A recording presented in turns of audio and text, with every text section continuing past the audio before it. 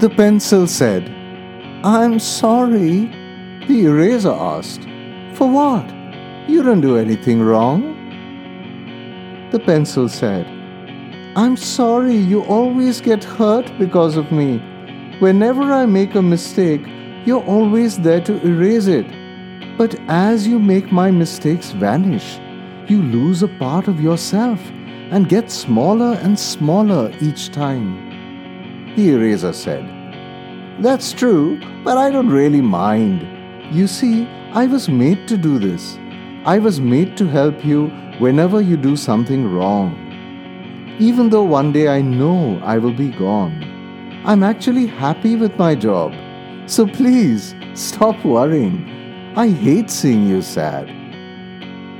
Our parents are like this eraser, whereas we children are the pencil. They're always there for their children, cleaning up their mistakes. Sometimes along the way they get hurt and become smaller, and even older, and eventually pass on.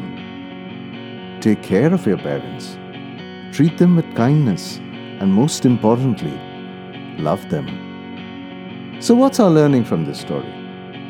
Let us always be in gratitude for the love and compassion bestowed upon us by our parents.